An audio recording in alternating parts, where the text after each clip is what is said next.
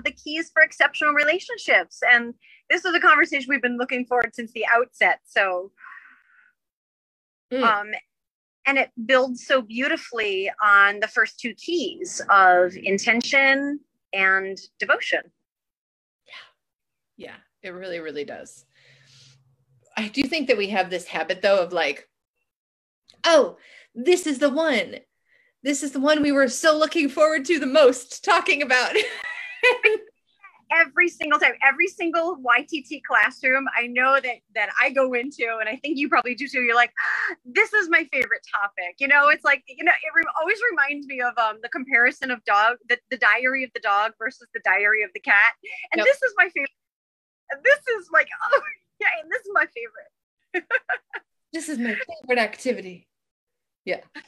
Yeah, totally. Yeah, so we're going to talk today about the key of play, the key of joy, the key bringing in that element into relationship, all different types of relationship, of course. We try to hit the major ones that we encounter in life when we talk about these subjects. And I think this is probably one of the easiest ones to infuse into every single formation or formula that a relationship takes place is the key of play. You know, and I would say yes and no. Because first and foremost, for me anyway, in my thinking, in my trajectory, my experience, it first starts with how fun are you to be with you? It starts with the individual, right? Do you experience yourself? Is it enjoyable for you to be with you? Such that fun and play, the experience of your lightness of being isn't dependent on another person, right? Of course, we play off of one another's energies and we draw one another's, joy out, especially, great relationships do that. Yet, is it a friendly environment internally? Is it an enjoyable environment internally when you're just there with you? Yeah. I mean, I like play and imagination and pretend and, creativity coming out in that way is for me almost second nature. Like it's easeful for me to step into play. And sometimes I do forget that like, that's not true. That's not true for everyone. There's a lot of things that draw our attention away that perceivably can be put higher on a priority list than playing. And not to say that I don't get swept up in that, because I certainly do. You all know that I think at this point that Matt and I play a lot of board games together. It's something that we do and have done, since the onset of our relationship. And there have been definitely times in life where I was so overwhelmed with other things that were going on that I just didn't have the energy I thought to devote time to playing. And I would be able to notice things and say things like, yeah, we haven't played a game in a week, which is a long time for us. And to recognize that seriousness, taking life very seriously, taking myself very seriously had settled in, and I had stepped out of that energy of play. I think that, in our mission here for Yoga Farm Ithaca, one of the afflictions that our mission and vision is connected to is to helping to alleviate the causes of unnecessary suffering. And one of them is extreme seriousness in our culture, right? It doesn't mean there's a difference between embodying the childlike essence versus embodying a childish essence. That's not what we're talking about. And our true nature has at its core has a childlike quality. What are those qualities, right? They're present, curious, wonder.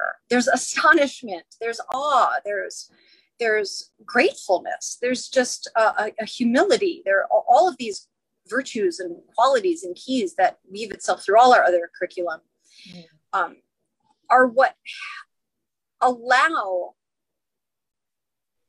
students and individuals to start to relax that seriousness, that forward driven, productivity only mental state that is really predominant in our Western culture. And much of you see it's so one of the most gorgeous outcomes, right, of working with so many students is seeing that lightness of being rekindled and come back fine. And when we bring that to our relationships, and it doesn't mean we have to be like all of a sudden a one person circus, like there's playfulness in asking curious questions of our family members without attachment to the outcome or without a motive. There's really presence has a playful quality to it too. It's beautiful, and seriousness, you can see it. I remember when my son, I've shared this before, when my son was at elementary school, I would ask him, how do you know who to ask for help at school? How do you know, what are you looking for to determine who to ask help of? He said, I look for the person who's smiling the most, who looks the most, whose eyes look the warmest. Mm-hmm. Right. So we're attuned to this light being.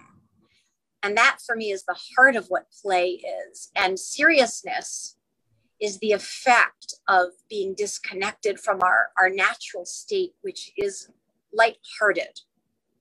It's just lighthearted. And we can go through challenge. We can go through squeezes and not be disconnected from that, from our awareness of it. It doesn't mean we're like being inauthentic or, laughing when something is terrifying, yet we're not we don't experience completely being severed from it. So. Yeah. I think about this with, when I think back now, thinking back on the years that the kids were in like middle school and high school, when they were spanning, there was always this element of, productivity or commitments and over scheduling, like so much scheduling of so many things, and realizing that like, wait a second, like if we're going to spend a whole weekend on a ball field at a tournament, like there's going to be play involved in all of that for everyone, even, not just the person who happens to be playing that sport. And it has to be about like the end of that weekend, feeling that lightness of being and feeling that energy of like, wow, it was really lovely to spend time outside and to all be together and have a picnic at the end of the day, or, whatever it was.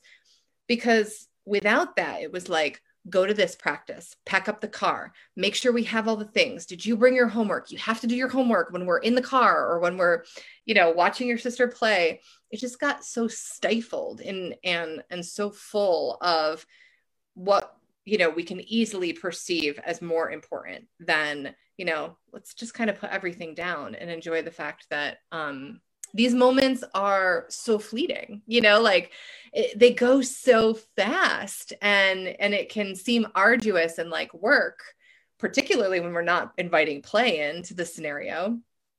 And then you look back and it's like, just like that, it's over. Yeah. I know you've heard this phrase. It's not, we don't necessarily remember the things people do. We remember what it feels like to be around them. And I know for myself, there are things that when I do in advance, free me up to be in the clean conduit of my lightness of being, right? So I always got up a few hours before my kiddos. If they got up typically at 7, I got up at 5. We had to be out the door 7:30. I got up at 4:30 so that I could have, lunches were prepared, clothes were out.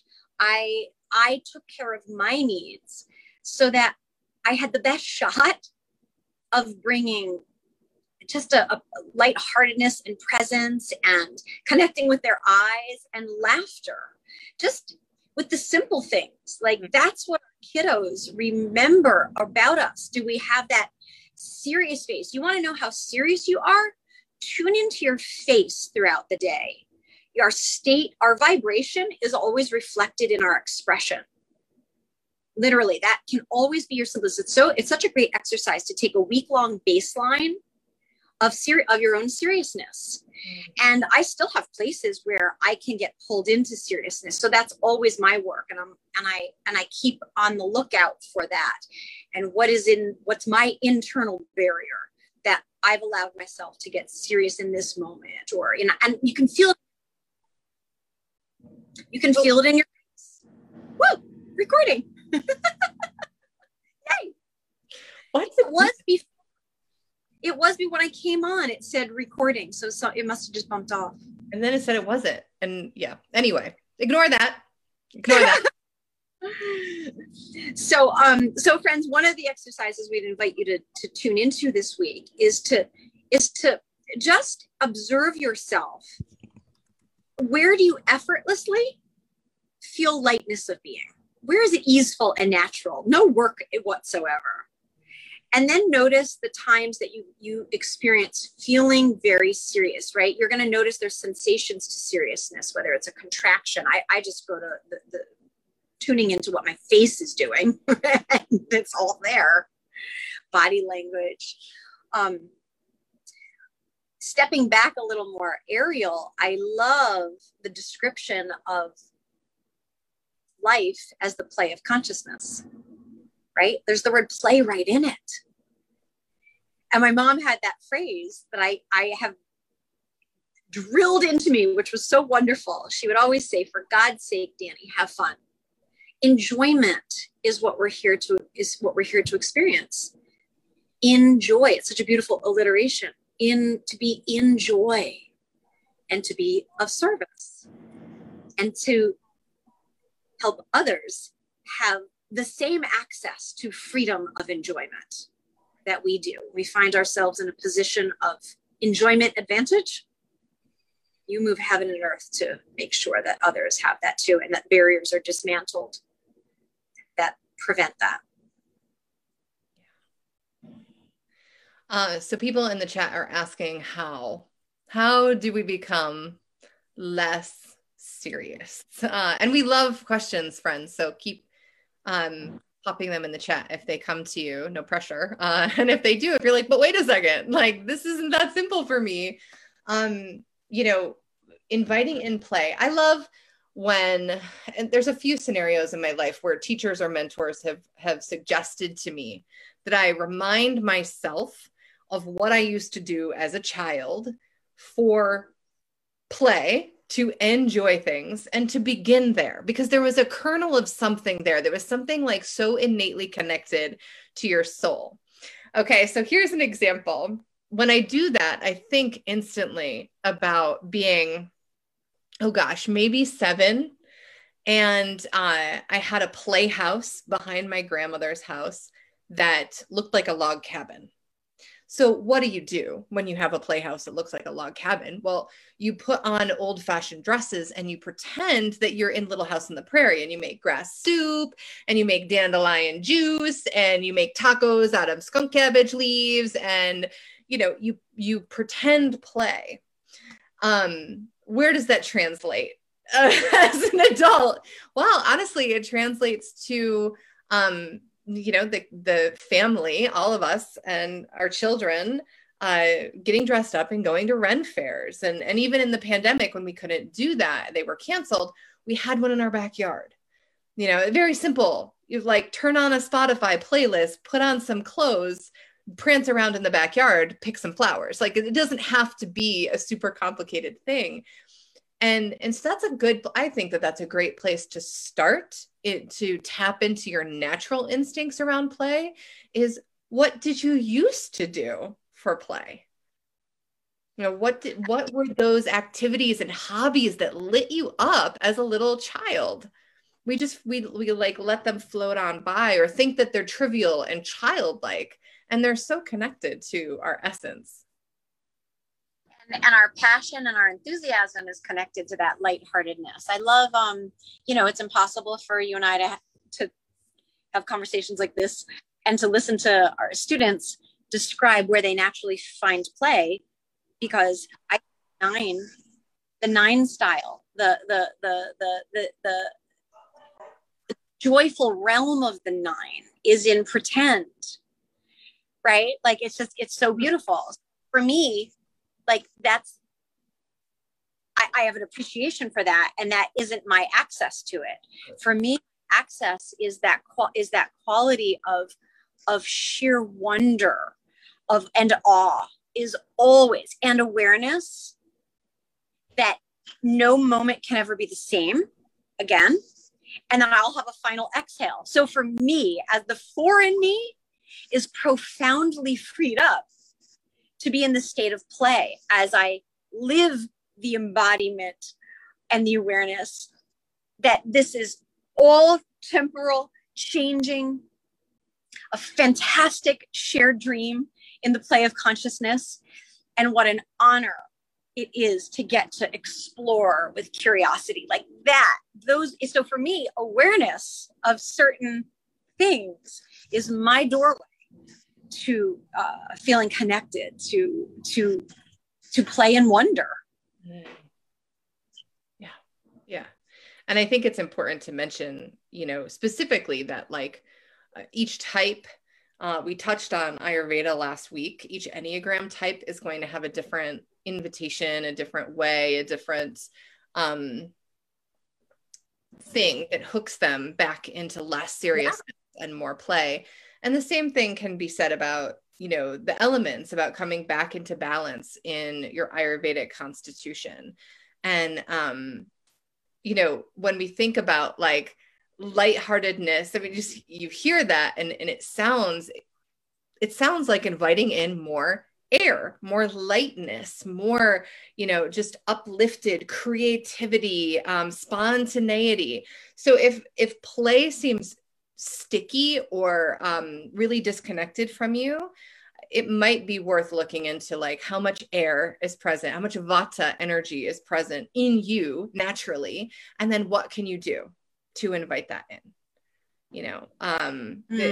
It's like, I just think of like, bring a scene into your mind on a playground where you were just so light and full of easy joy and laughter, and a swing instantly comes to mind for me. Totally. It's that vata, wee, wee. And we both do the wee thing, wee, because vata has such a huge impact on our ability to go with that flow.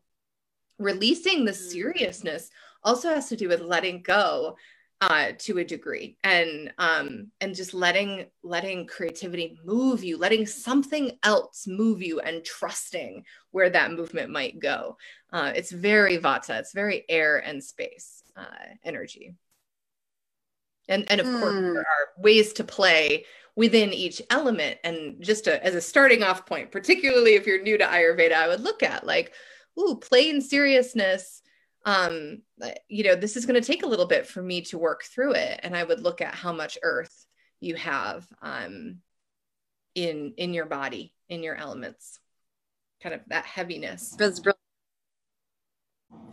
And to speak to the mental body, how that relates to it, again, you want to find what thoughts do we have. And in my listening of many, many students over the years, there's usually a should underneath something. We have to, we should. Listen to your language. The seriousness language sounds like, come on, we need to, we have to, we should. Stop, you shouldn't. Like that language has a vibration. So you want to start to pay attention to the way you're perceiving and describing the moment, and pay attention to your complaints. The more serious someone is, the more complaints they have. And typically our unnecessary suffering, when we're oftentimes we're unaware of the litany of complaints that are running, that inner dialogue. So you want to start to bring them into the conscious light of awareness so you can start to unpack them, question them, deal with them, because they will always be barriers to one's connection of lightness of being. Right? It's one thing to like go out kayaking and be like, oh, now I'm feeling the lightness of being. And can you also still maintain that? What's the bridge between that and getting the kids in the car to get them to school in the morning? Mm-hmm. How do you bring that, maybe not the same full degree of it, and yet just having an awareness of, okay, what is it costing me? I love the question of what is something costing me to not deal with it? What is seriousness costing me in my life? What is it costing with myself? What is it costing me in my relationship with my children? What is it costing me in my partnership? What is it costing me in my friendships? And what does it look like and sound like? And how does it affect other people? That's also can be a hard conversation to have and hear. And I'd rather hear like what the effect of my seriousness is in this relationship, or in these instances, or in these scenes. Like for many parents, it's getting the kids up and onto the bus or up and out to school. Yep. Is a real tricky time of like, wow, if I could just make that a pleasant experience, I'd have the day made in the shade. Mm-hmm. Mm-hmm. And so for me, highly motivating is to look at what is the cost of something if I don't tend to myself and turn it around and shift it. Yeah, it will just keep going back to those thoughts and the inner dialogue. And and I think it's important to mention too, we started this a little bit with talking about Enneagram types and how different people might engage in lightness or might engage in play, and kind of release that seriousness. I think like we have to remember that everyone perceives and interacts with enjoyment in different ways. Like Matt is a 1. Matt loves to organize all of the books in our house. He will take them all down off of the shelves, reorganize them by subject matter, author, whole thing. He will take out the board games, and not to play them. And yes, and enjoyment for him is organizing all the parts in the board game box, and would that be enjoyment for me? No. And when we're in relationship with people, we get to just like, we can find joy in other people's joy, even if that's not how we would source the joy ourselves. That's that appreciative joy or sympathetic joy, as it's called in the radiant abodes. We want to be aware of it. It's not like, oh my God, why are you doing this thing? Like, come outside and hang out in the hammock with me. Well, that might not be enjoyment for them. And you can still ask for what you want. It's just recognizing that how we define these things might be very different. I love what you just said. It's really about celebrating where you see anytime we see someone have experienced enthusiasm by where they're focusing their attention and their energy, we want to just like, even if it's not something like you said we get or would be our style, lean in to celebrate it. And be on the lookout, be vigilant to notice where you see people's enthusiasm. Yeah. Because that's what they're feeling like.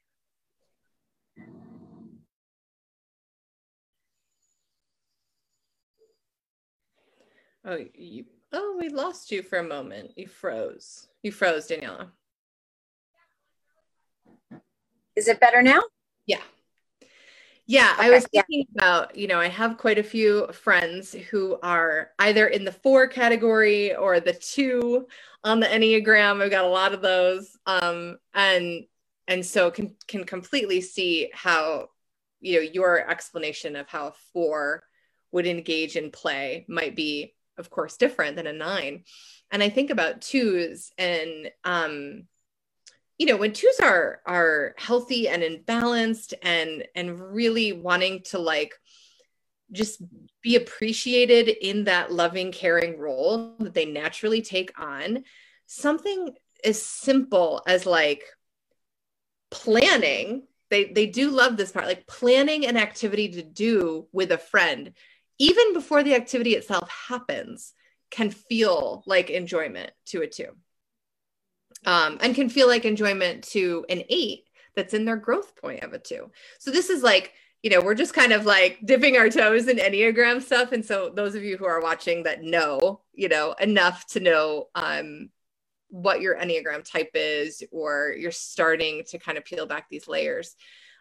This is something that's really worth getting into in the context of relationship. At the minimal, know how your partner, your children, your coworker, your best friend likes to be in enjoyment, and be familiar with that. It goes right back to what we were saying about love languages last week. Mm-hmm. What do you think 3s want to do for enjoyment? 3s have like shit to do. Okay. Yes.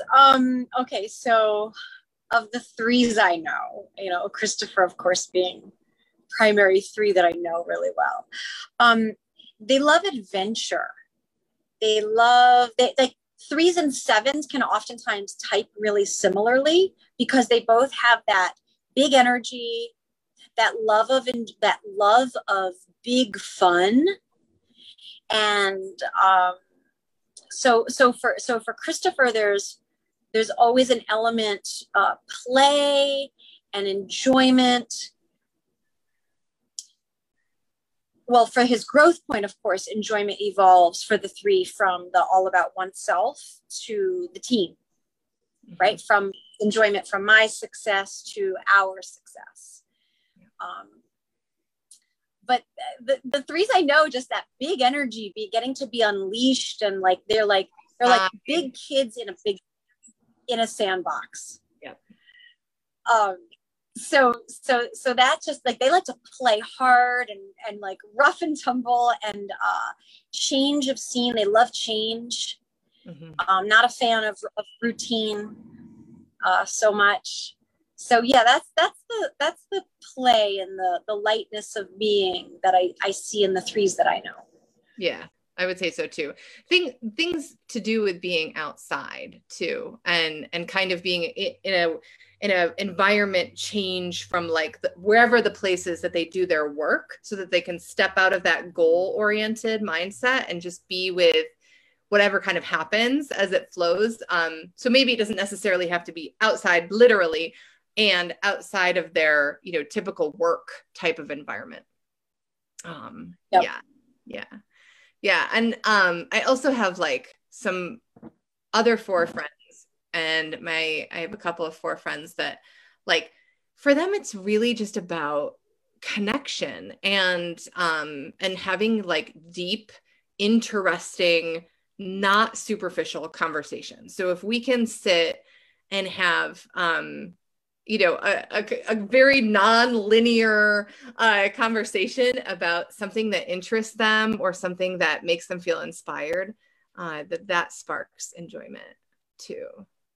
Mm-hmm. Mm-hmm. Yeah.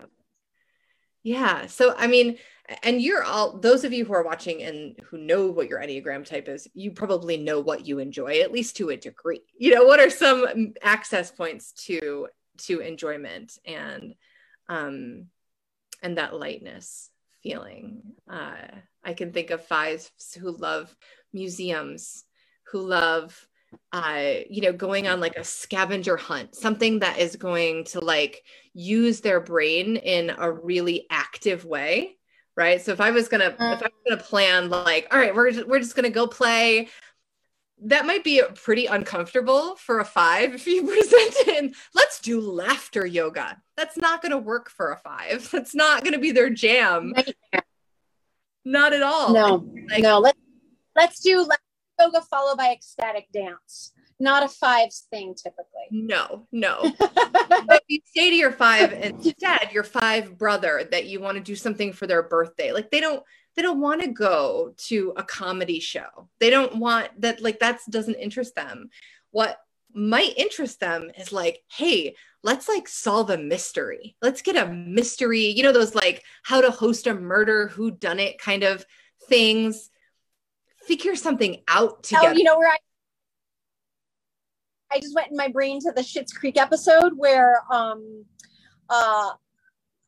Alexis is in that literally where she's like, okay, this clue, solving the clues, like to get out of the, you know, to get the key. You and Matt have done one of those, like escape rooms, those places in. Yes, escape room. Yes. I would think that would be fun. Mm-hmm. Totally. Absolutely. Yeah, figuring out how to like a puzzle to solve, you know, and it doesn't have to be necessarily like an escape room type of puzzle or a whodunit type of puzzle. It can be like literally how to put together this puzzle. So just thinking about that. And I think sometimes fives get a little bit of like a bad rap in the, like, they're so serious all the time, or they're cerebral all the time. True. And again, like that might not be your access point to enjoyment. And when we're in relationship, we get to be present to what other people's access points are for enjoyment. And that doesn't mean that you always like, you know, surrender to what they want to do. Like also advocate for what brings you enjoyment. And in the context of partnership, it's this beautiful dance that you get to do, and you learn so much. And I can't think of anything that feels so good in like literally in my chest, in my body, in my heart, than when Matt is like excited about something, or, you know, just like lit up and enjoy. It doesn't, so I'm like, I'll do whatever. You want to go to a Yankees game? I don't give a shit about sports ball, and I'll go just to watch your face the whole time. Like, yeah. It's amazing. Yeah. And same thing with our children and our best friends.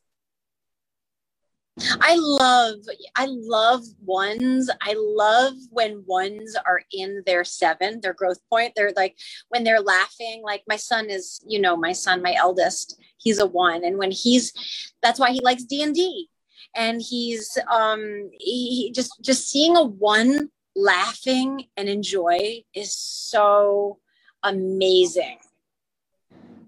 It really, really is. It changes the whole energy field around them. I mean, and this is true, right? About all of us. We step into enjoyment and out of seriousness, and our energy field changes. You know, you feel different to be around. Yeah. You feel different for yourself to be around yourself. You're like, oh, this is great. I love this part of me right now. This feels so good. Yeah. And I love this conversation, because I think when it comes in the context of talking about relationship, even, we can teeter on too much seriousness. You know, like we can just move over into that. Like, are we compatible? Do we want the same things? All wonderful conversations to have, of course. And I think like, maybe it's just me. I'm happy to be corrected and wrong on this, but certainly the majority of relationship books that I have read or picked up in my life, it's like, how are we fixing a thing?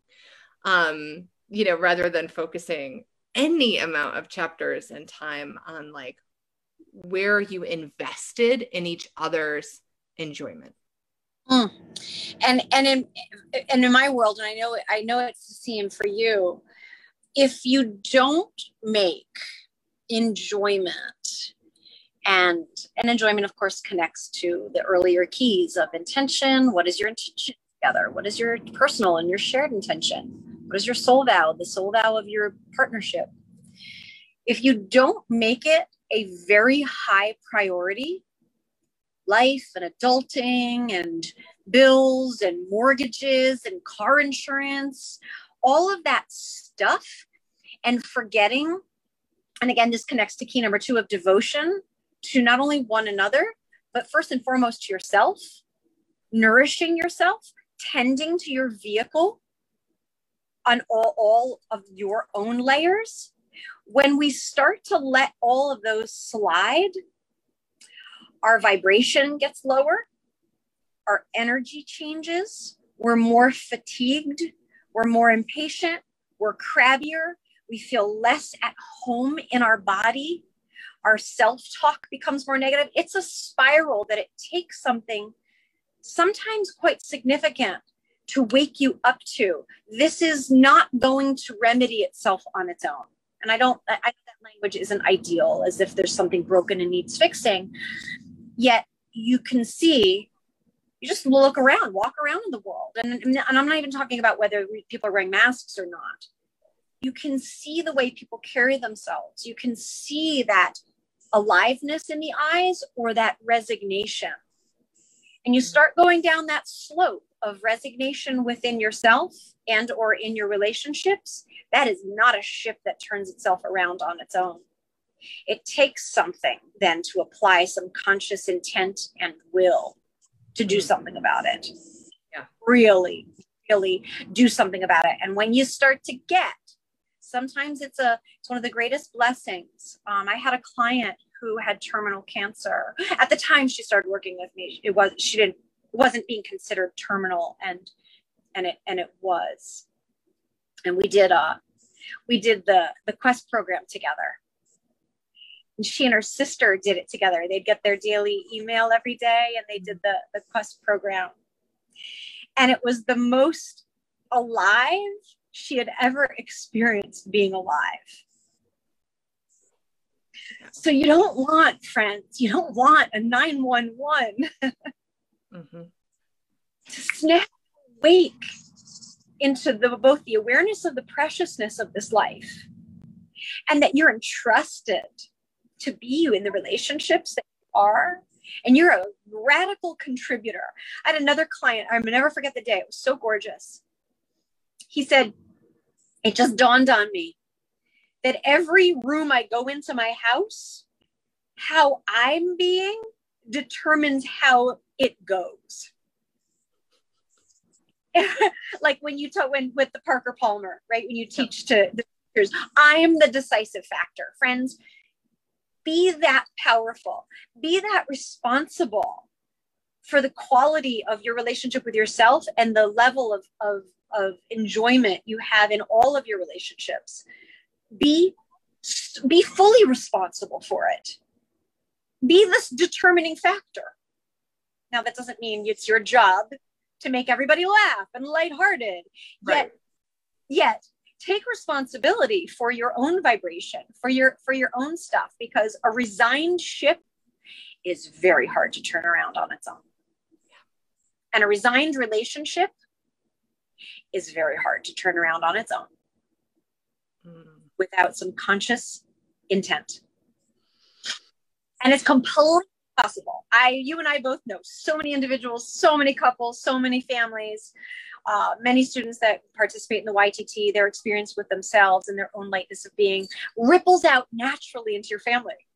Because you're like, oh my, as my vibration starts changing and raising, and I start clearing away the stuff that contributes to my unnecessary seriousness, I'm more fun to be around. I'm more pleasant. I'm more patient. I'm more grateful. I'm more lighthearted. And it ripples out to others. It's infectious.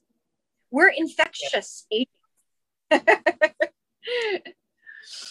Yeah, it absolutely is. And we can, it's so interesting to me because I know that when we talk about like energy and vibration and these like new agey kind of, well, not kind of, definitely more like woo-woo type of terms, sometimes people are like, and there's a little bit of like,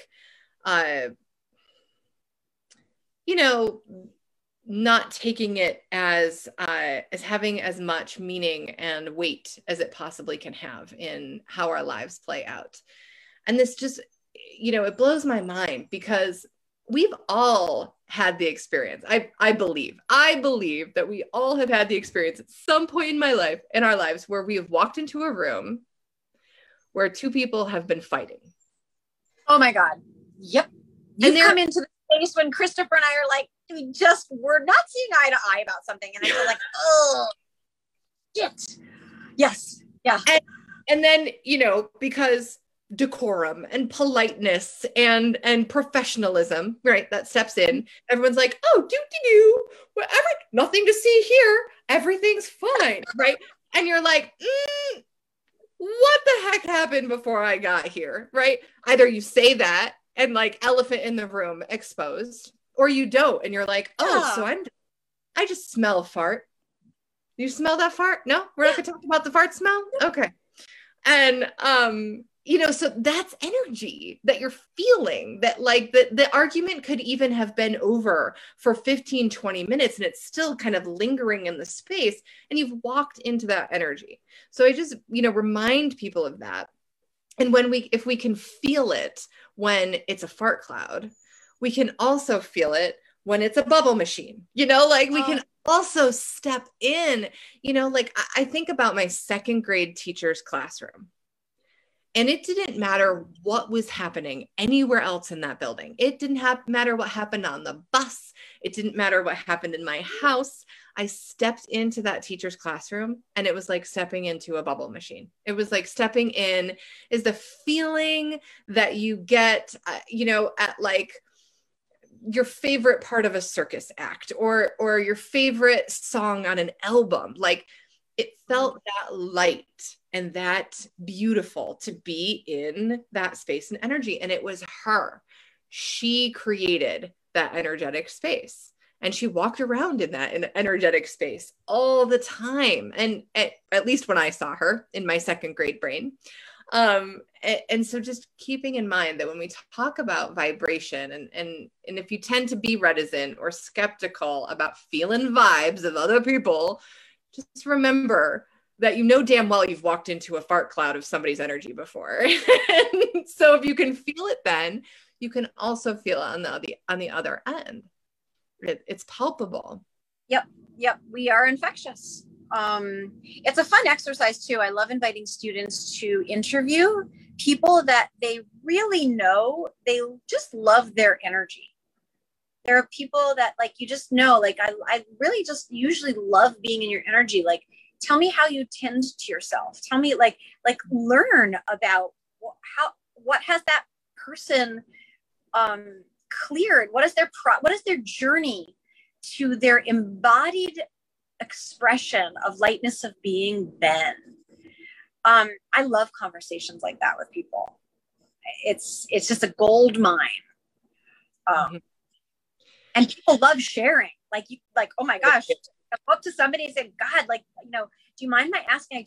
I notice I feel so uplifted in your presence and your energy. Just something's happening here. What do what's your secret? Like, people will tell you gems in the moment that are just perfect for you to hear too.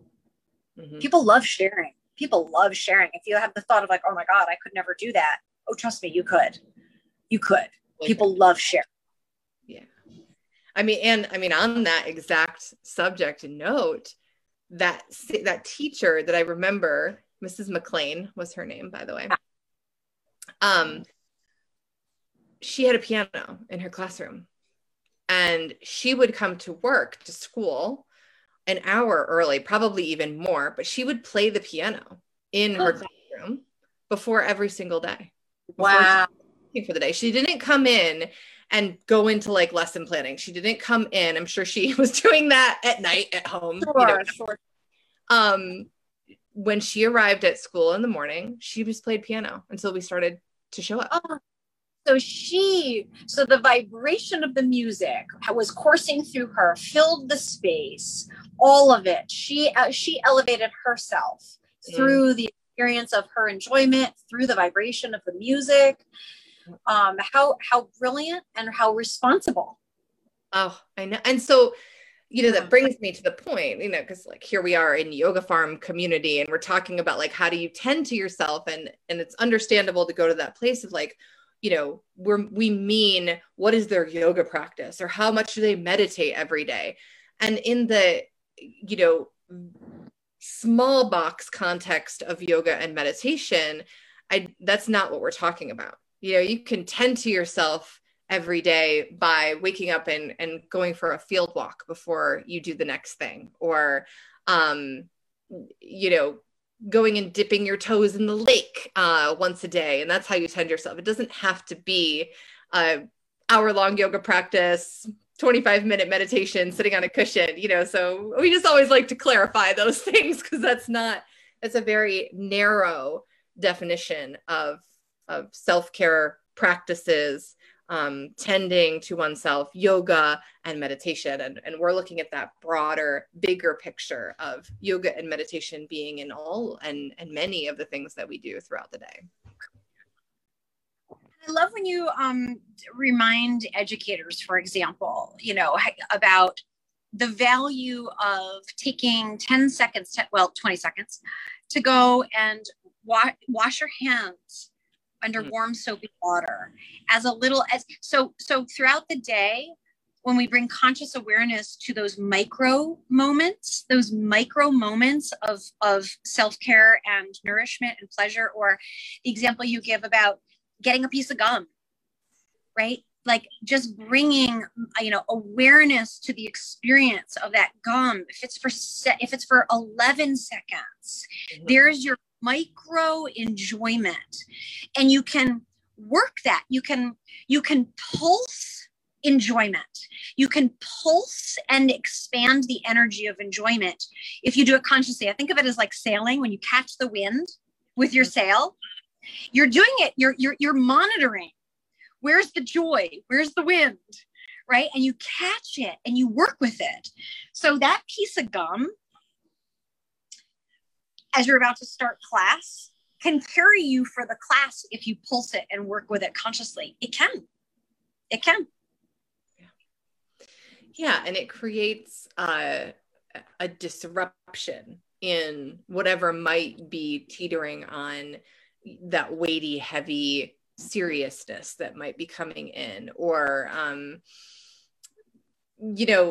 watching sensations of frustration rising up or overwhelm rising up. And when working with teachers and in schools and in classrooms, there is this sort of expectation overall that things will stay at that like very serious, very cerebral, very thinking level, which can be exhausting. I mean, honestly, it's exhausting to be in the mental all the time.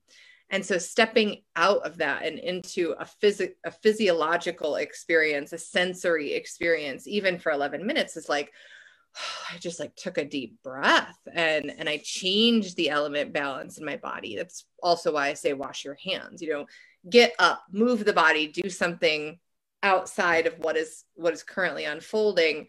And then a change in temperature, a change of adding in a different element of water, and using that as a moment to just like, okay, what is, as Daniela says all the time, what is the next kindest step for me right now? And I think if we play with that as well, like what is the next kindest step?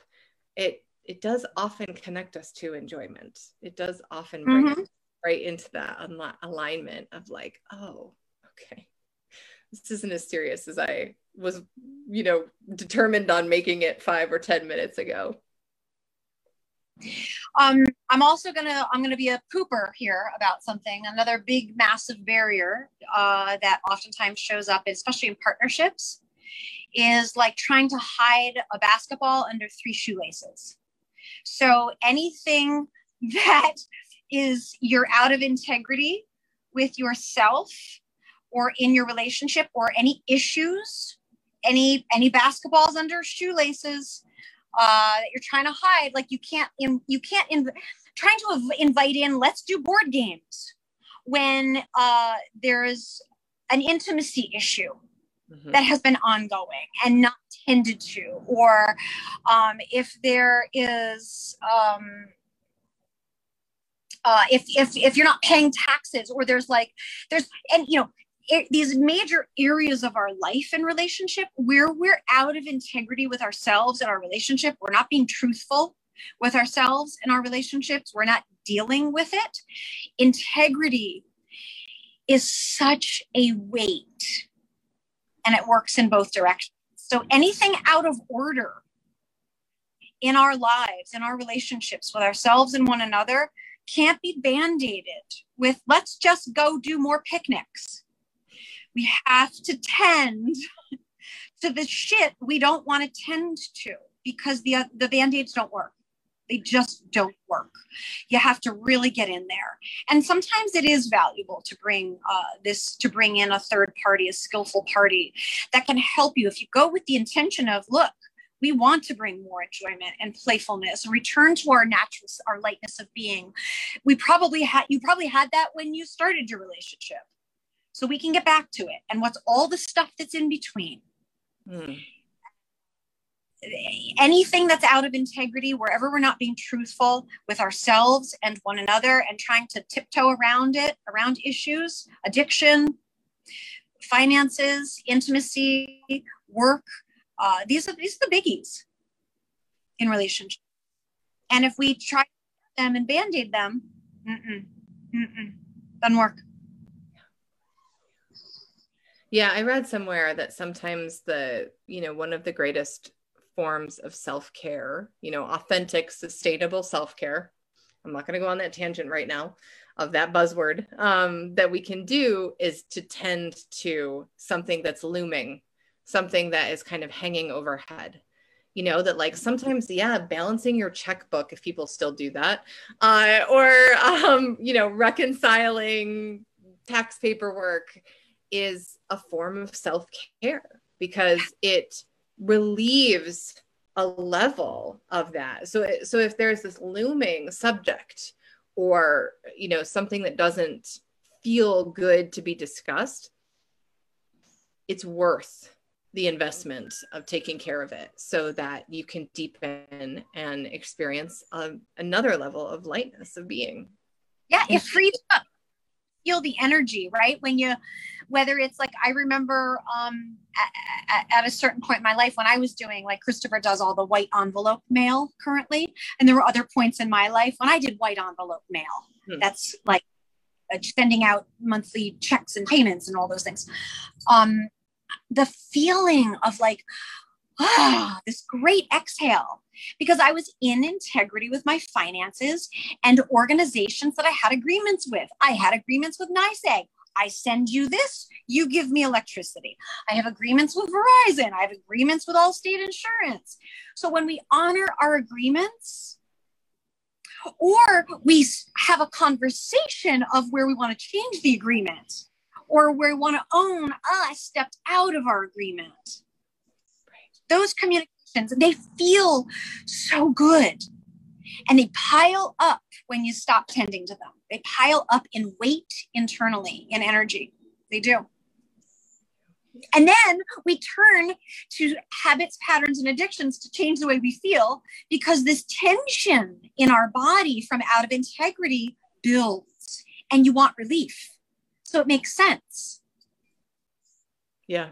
Yeah. And and sometimes that can lead us to conversations in relationship where, you do say things like, hey, I just keep running with the white male example.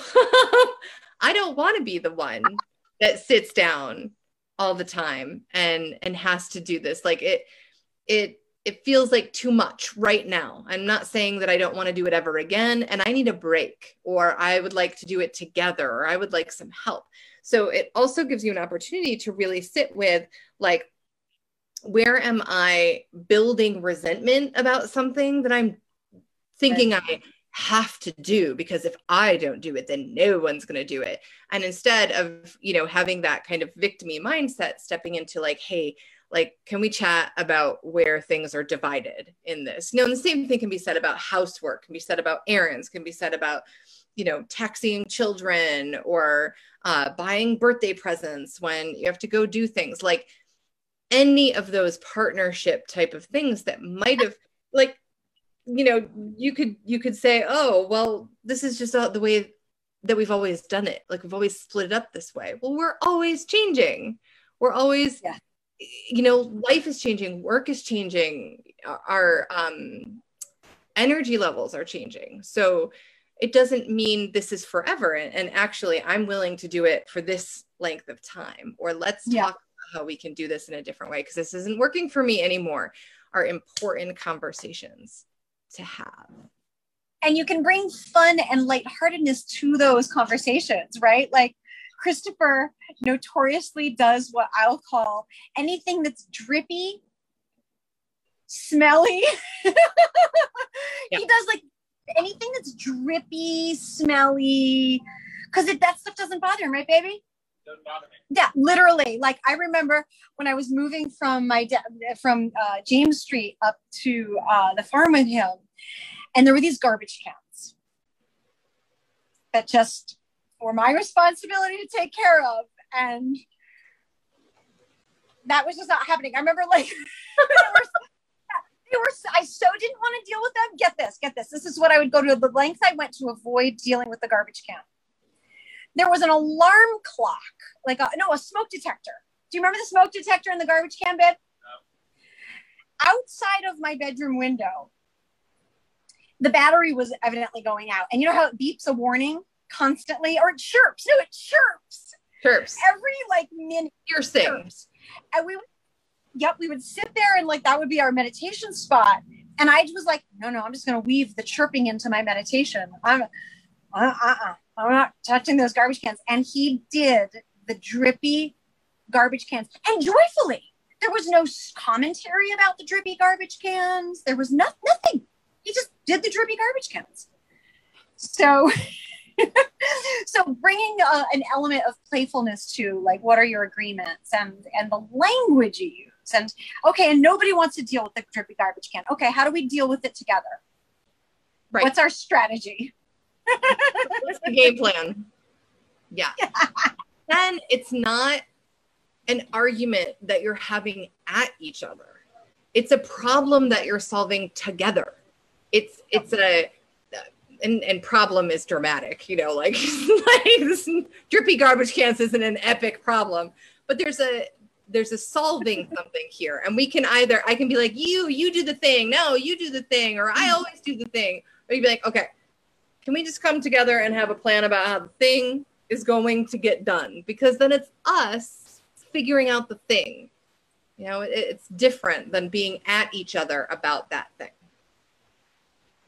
And I love that about you and Matt. That's always your approach to everything is the mutual victory. It's like that you find your strategy together. You really listen to one another and really you just have a beautiful, beautiful way together. As we're saying this, it just started torrentially downpouring outside. Okay. So we have this gazebo thing that has furniture in it, and you don't want the furniture to get wet. It's not a big deal if it does, and it's not ideal. So what is he doing right now? He is running around outside collecting the things that might get wet. And he just came up to the back door where I could see him, and we're having this conversation. He's drenched, and he just goes, fun. Because life does lifing, and how we roll with it and have that and bring that lightness in. And for us, mutual victory always means that we're on the same team. It always means that we're on the same side, that it isn't that there isn't any amount of coming at one another about something, that your victory is my victory. Your enjoyment is my enjoyment. Your stress can also be my stress. And in deep relationship, that isn't a burden. That's this freaking coffee table is heavy. How about we both move it rather than I try to move it and hurt my back?